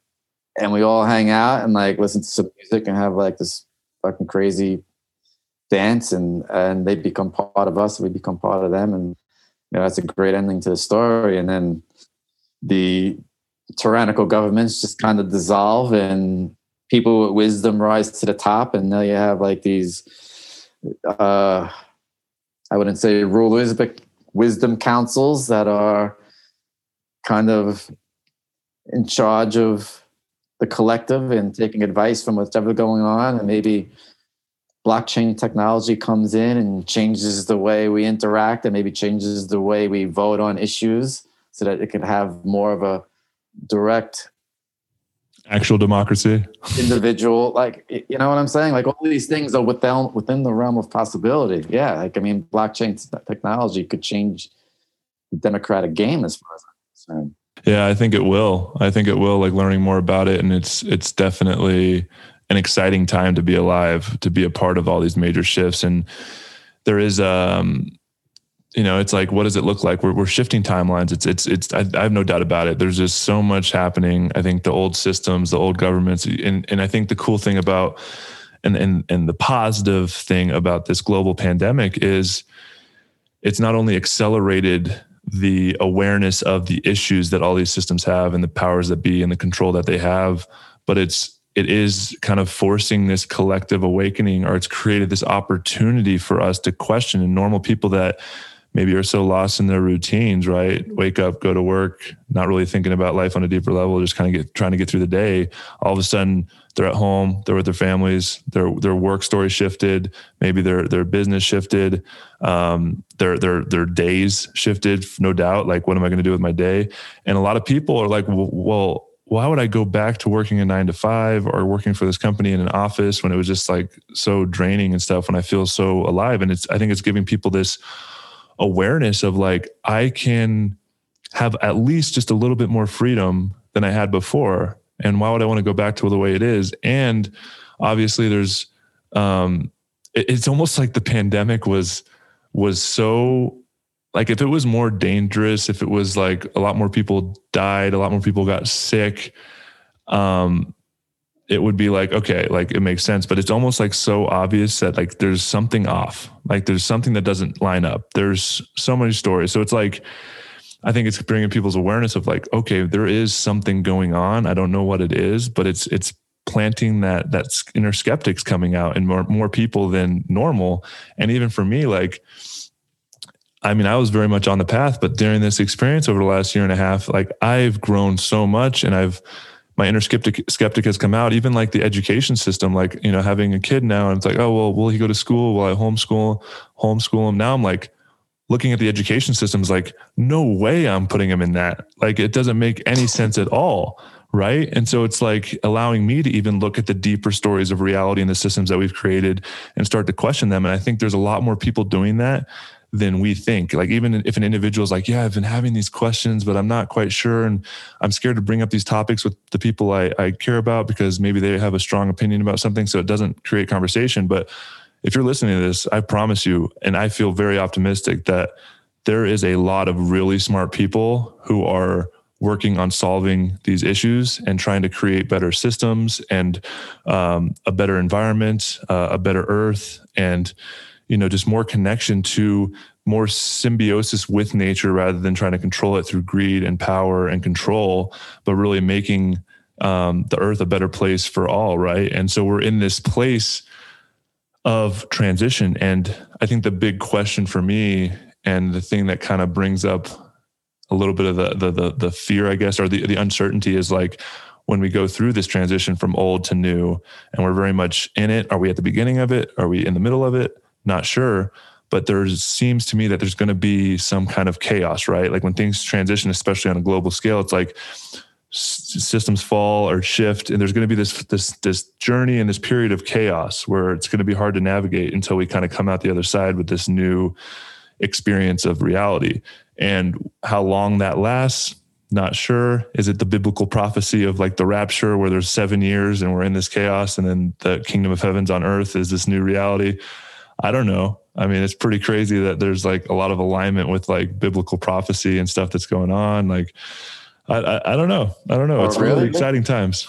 Is this some biblical prophetic alignment? Okay. Well, so I'm not super educated on this. Okay. So I just grew up in the church, and I understand like the revelations, and my dad talks about it a little bit. And, you know, I think there's, you know, all these generations, like I said too, that think it's the end times, right? And you can put these metaphorical stories into reality and make sense of it, and maybe reach a little bit too. But for me, it's like the rapture, right, is like the saved ones just get taken away from this experience. There could be a little bit deeper thing of like, you know, if you believe in different timelines intersecting constantly and like going in and out of different timelines, and if there's infinite experiences happening in this present moment, there's infinite timelines. Like, if I make a decision to pick up this can in a different reality when I didn't pick up that can, that timeline's going on just as much as this timeline, but I'm just aware of the timeline I'm choosing to create, but all of them are happening simultaneously, right? And so if you kind of understand that and contemplate that, then it's a possibility that different timelines kind of intersect constantly, right? Even like with aliens, all of a sudden that timeline's coming in. So what if there's this timeline where all this division's happening, and the people that are kind of transcending consciousness and awareness and evolving their consciousness, maybe these timelines separate, right? And so it just kind of poof, and that's a little bit more hard to believe, you know, they just separate, and we're just living all free and happy. But not really. Is it really hard to believe? It's pretty cool, I think. But then like on a deeper kind of conspiracy level, someone sent this to me a few months ago, like in the middle of COVID, when I'm diving into all these conspiracy theories. And, you know, the biblical prophecies, like, you know, Satan's going to come and evil's going to come, and you're going to have to get the stamp, right? The stamp to get groceries, to get anything. You're going to have this this identification that you got stamped in order to interact with reality. And, you look at the vaccine and it's almost like this forced thing where they're trying to get everybody to get this vaccine. We don't really know what the vaccine is. Is it imprinted with nanotechnology or whatever it is, or RNA? I don't really know a lot of it. There's obviously all these conspiracy theories, but there is a narrative where they're trying pretty obviously for everybody to get it through fear tactics and controlling of the narrative through social media and everything. And so and someone sent this to me, Bill Gates, right? He's the big vaccine guy. He actually has a patent that is something with like nanotechnology, imprinting it through, intravenously or something. And this is a while ago, so I forget the actual detail of what the patent is for. But in the patent, the number of the patent is 666, which is the mark of the beast, which is like the devil, right? If you believe in that. And so I thought it was really fascinating to see that. And then this whole narrative where I'm sure at some point they're going to push this vaccine passport in order to get stuff. And so it's very aligned with this like end times biblical prophecy. And I think, there's the big show called Left Behind is like during the rapture, there's certain people that are left behind to interact during those 7-year period before it transitions into like the kingdom of heaven on earth, and Jesus comes back down. And I don't take that literally, right? For me, in the biblical prophecy, and I like to think of it like this, as I've understood consciousness and gone on my own journey of understanding God in relation to me personally and what I believe is, and this is like, I think the big issue with Christianity is they take things so literally, and like Jesus was the Son of God, the only God. They idolize him. He's the thing, instead of looking at him as a way shower, an opportunity of, hey, this is what we all have the opportunity to raise our consciousness to my level, which is enlightenment, which is what a lot of the Eastern philosophies talk about. And so for me, understanding like Christ was embodying this level of consciousness. Jesus was this loving presence, this place of enlightenment. That's a level of consciousness that he reached to, right? So it's this Christ consciousness. And so when you look at it from that point of view, all of this teachings of Jesus in the Bible, if you replace the person Jesus, like Jesus is the way, Jesus is God, and you put in Christ and you understand that Christ is a level of consciousness, all of those teachings make a lot more sense to me, and it opens it up to this deeper level of understanding. And so for me, the second coming of Christ is not Jesus coming down from the clouds to save all of the people and all of his children. It's this level of consciousness that all of us are evolving into, which for me, I look around the world and a lot of people I'm connected to, and people waking up to this level of consciousness, which is presence, love, compassion, and oneness and unity. That is, to me, the second coming of Christ. It's this, and that's how we manifest the kingdom of heaven on earth is when we reach this level of consciousness where we all can collaborate, connect, love, be in the Garden of Eden, which is this earth. I mean, we talked about earlier, looking at the clouds and the trees and the flowers, like we do live in this beautiful experience, but we're so lost in our stories and the suffering and the shame and the judgment and the pain and the division. And until we transcend that and really, because we have the ability, the technology, the understanding, the wisdom to create and be in one with nature, I think that's truly what the Bible and the prophecy means by, the kingdom of heaven here on earth. And I truly feel called, and I know a lot of people that I'm connected to, and even people outside that circle of really smart people, really people trying to solve these problems. This is why I'm very optimistic, is we're all showing up, doing the work to work into that vision of creating and manifesting the kingdom of heaven on earth, because it is a level of consciousness, in my opinion. Now, what if, like we were saying, what you were saying before with timelines, again, you're doing the work on yourself, right? You can't do the work for somebody else. What if when you reach that level, everything changes, everything shifts. Yes. Right? Yeah, I love that too. And I've really experienced that. All you, you could see how when your perception of somebody changes, your relationship with them changes also. Like when you shift, everything shifts. And what if when you shift into that other level, or I shift into that other level, everything shifts into that other level? Yeah, I love that. And there's a lot of validity to that. Cause it's, for example, let's say an interaction, right? I'll use my parents, for example. If I go into this isn't the journey I've been on, is like trying to change them, wake them up, like open their mind to like what I'm learning. It's this defensiveness, it's this change, and there's this negative energy that happens. But through my own healing and through my own loving presence and understanding, when I show up with them, I'm actually calling the highest version of themselves out of them. And I try to do that with every interaction I have. If I'm, walking by someone and I smile and I wave, I'm calling that. It's obviously going to trigger them to smile and wave. If I walk by someone and say, man, fuck you, they're going to be like, man, fuck you. And so it's like this, if you can show up and call out the highest version of other people's by trying to be your highest version of yourself, you are actually calling in that new timeline as you're interacting with reality. And I think it's very fascinating. Like you said, like if we can fully be and create the reality within our own experience, does that shift and create the entire reality? Yeah, because like Rumi says, we are not a drop in the ocean, but we are the ocean in a drop. And so we are the experience, we are consciousness living out this timeline. And so can we personally continue to try and reach higher levels of love and compassion and presence and call that out in others through that experience? And I think that's really the journey of the alchemist, right? Alchemy, right, is alchemizing energy. So if I'm in a conversation with someone and they're kind of being negative with me or triggered or kind of spewing something, maybe I cut someone off on the road and they're like, man, fuck you. And I'm like, pull over and I'm like, or I see them like, hey man, like, I apologize. And like, I'm able to alchemize that negative energy into love and send love back.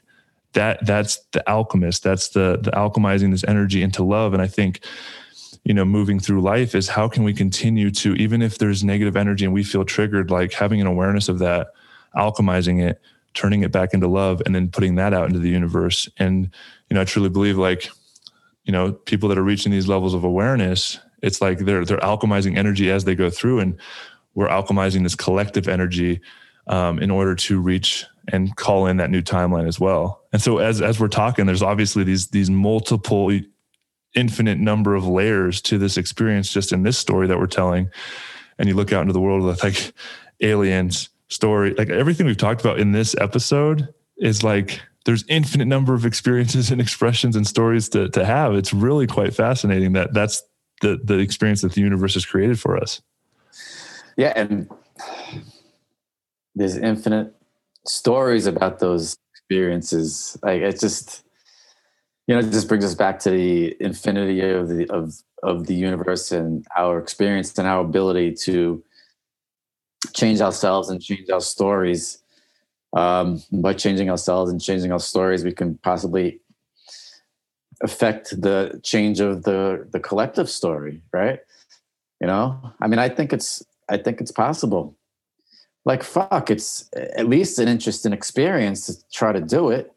Yep. Yeah. And I think people like, they get overwhelmed, right? And it's easy. I've definitely gotten in this space as well. It's like, you look out into the world and you're like, what difference can I make? Like, I'm just one human. What difference can I make? Like, there's too much shit going on. There's too much pain. There's too much suffering. I'm just going to stay home and there's nothing I can do anyway. So I'm not even going to try. But when you understand that every interaction you have, every time you have an opportunity to alchemize energy, every time you have a chance to bring love into the universe, the more people that start doing that, you do matter. You do have an impact on it. And it all comes down to this energy. And how can you elevate your own energy and continue to spread that love, not by words, not by, preaching, not by telling and judging people that they're wrong and they should, smarten up or change their belief system. But no, it's about the energy that you carry through the interactions of your life. That's what makes the difference. And in order to reach those levels is to alchemize your own energy. And that's where this whole story of healing comes in, right? Like, people are like, what is healing? Like, I don't have anything to heal. Like, what are you talking about? And all healing is the ability to forgive, which is synonymous with letting go, which is alchemizing the pain, your own suffering, your own energy that you're holding within your body that's just, maybe negative, maybe you had an experience in life that left you feeling bitter or resentful, and being able to look at those experiences, see it from a different perspective, from compassion and love for yourself and for others. And that's what forgiveness is. And that's what the healing journey is. And the more of us that can continue on that healing journey, and you don't have to call it healing, but maybe it's just forgiveness. Maybe it's just letting go. Maybe it's, understanding that it is a story and beginning to question it a little bit. That more people that are doing that is not only healing your own individual story, but it's also healing our collective story of where we're at and allowing us to shift into a new narrative. Yeah, I mean, I think that's super important. And yeah, I mean, we all go through our healing journeys as long as we have to, right? As long as we need to alchemize that energy. A lot of people get stuck in the healing story too, right? Like they will continually go through their garbage and go through their shit over and over and over again. But that might be what it takes to alchemize that particular energy. I know within my own particular journey, I spent a long time alchemizing that energy. Now, thank God, the energy alchemizes a lot quicker. And that's what a lot of whatever practices you're doing, it gives you tools to alchemize that energy so that, because you're constantly making more past, right? Like every moment you're creating past. And if you get stuck in those stories, especially if they're painful stories that become trauma or whatever, you have to be able to change that story, alchemize that energy, and move forward. Otherwise, you get kind of stuck in that loop. So, having the ability to go through the story, alchemize the energy, but move forward from it is huge too, right? I mean, you don't want to get stuck in. I mean, if that's your journey, that's your journey. But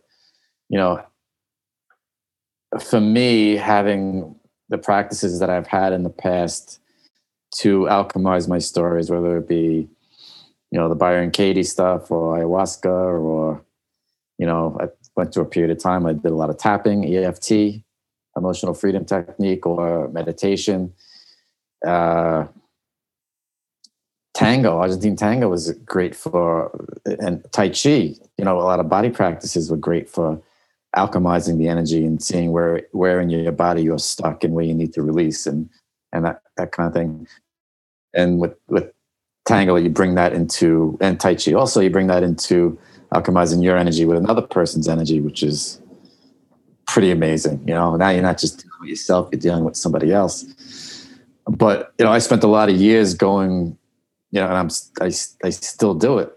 But I spent a lot of years going through and learning a lot of these things so that I can alchemize my traumas in my past and learn from them and move on from them, and then create more past and alchemize more energies. And it's just like a constant thing. The beauty of it is it seems to alchemize a lot quicker now. Yeah, I think the cool thing is when you go on this healing journey and start looking at your past and start understanding the reasons the way you show up in the world is because of some past experiences, and there may be unconscious triggers, unconscious stories, unconscious ways that you interact with things. And then, it's like Carl Jung says, until you make the unconscious conscious, you will be a slave to it and call it fate. And so it's about looking at those unconscious patternings. And when you start looking at your past and healing that and moving through that and letting go and forgiving, and then you develop the tools that you understand, like, okay, I'm cleaning my energy out. And then you have the awareness of, oh, wow, this experience triggered me. I feel, that energy in my body, like the anxiety or the stress or the resentment, and it's happening in real time. And since you've developed an awareness of that, you can actually alchemize it in real time and not attach to it. So you're actually going through life with an awareness and being able to move through. But it does take practice. It does take tools in order to have that awareness, in order to move it in real time. So you're not actually attaching to the thing that creates a past, but it allows you to be more present and throughout the journey of life. And that's really where infinity lives, right? Is in this present moment. The only thing that really exists is the forever eternal present moment. The future, the past are just illusions of the mind, and being able to heal through those energies, it allows you to be present as it unfolds, moving that energy in real time in the present moment. And I think the more people that can get into that space, that's how we manifest the kingdom of heaven on earth. Yeah. I had an interesting experience that happened to me recently. So I was dating this girl for a little while, and relationship was going great. Everything was fantastic. And then all of a sudden, like rug pull, it was like over, right? This is just like a few weeks ago, maybe like a month ago. And I remember waking up one morning and feeling like this like pain in my chest, like, heartache, right? And then I was like, I miss her. And then I looked at the feeling, like, what was that feeling? And I was like, that's just love. Like, it's just love. Like, I had a love for her. And I was just like, wow, it became this thing where I didn't like get into the heartache and like, oh my God, I can't believe this happened. It was like, wow, this is just love. That's it. And it literally alchemized it like that. Whereas who the hell knows, 10 years ago, I would have been like miserable for who knows how long. But like in that moment, I was able to switch that story from like this, ending to that's just love. Yeah, that's really beautiful, right? Like the feeling of grief. And when you look at grief, the only reason grief arises at all is because of love. Yeah. And the only way to feel grief is because you love something so much that you miss it, and it creates grief. Like even when I left football, it's like I felt that physical pain, and I was going through a breakup at the same time, and a relationship that a woman I love so deeply, but it was just time to move on. And it was like that grief, that physical pain in my heart. It was like, and it's like, oh man, to reframe that as the reason I'm able to feel that so deeply is because I loved so deeply. And I love that thing so deeply. It was beautiful. And then like it becomes like gratitude. Like I was like grateful to have that feeling. Like I was like so happy to have that feeling, that I cared about somebody, beginning and whatever linear timeline it is within that relationship. I was just so grateful to have had that feeling and that experience. And now like thinking about that, like I still feel that love and like that grief is just not there. Well, I don't know. It was just an example of alchemizing in the moment by not getting into the story and almost like recreating and changing the story too, like changing the story of the feeling from grief and sorrow and missing somebody to love. And then like that feeling in my chest became, instead of a contraction, just became an expansion. Like it literally, like my heart opened. That's beautiful, man.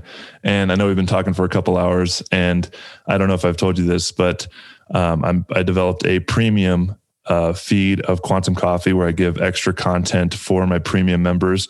If you are a premium member, then stick around because we're going to ask Dr. Mike his secret to the universe, and you're not going to want to miss it because this is one of the wisest men I know, and I'm excited to hear him jam. He did talk a little bit about gratitude, right? And that's my secret to the universe is gratitude, but I'm excited to hear yours. And thank you everybody for listening. If you're not a premium member and you would like to join and have access to this premium content, just not just extended episodes, but I'm going to be providing weekly, smaller, inspirational episodes and an opportunity for my premium members to drop into live episodes and actually interact with the guests as we're having our conversations. I'm really excited about that. It's just $7 a month. If you really feel like you want to support this podcast financially, it does take me, I have a team behind the scenes and it does cost me money to put this on. And so I'm just, if you would like to support in that way, I really appreciate it. If you want to support for free, a good way to do that is just to leave a 5-star review, rate the podcast. And if any part of this episode resonated with you and you think you know somebody that would really get a lot out of it, just go ahead and share it with them. And if you're not a subscriber, make sure you press that subscribe button. If you're watching this on YouTube and we're in outer space, make sure you hit that subscribe button as well. And thanks, Dr. Mike. I really appreciate you, man. Appreciate you too, man. We're floating around. Yeah, floating around in space. Yeah, I'd love to hear from all of you as well. Hit me up on Instagram at joe.holly or leave a comment with a question or maybe any guest that you'd like to have on and hear me discuss the unanswerable questions of the universe. And for you premium members, stick around. We're going to keep this episode going.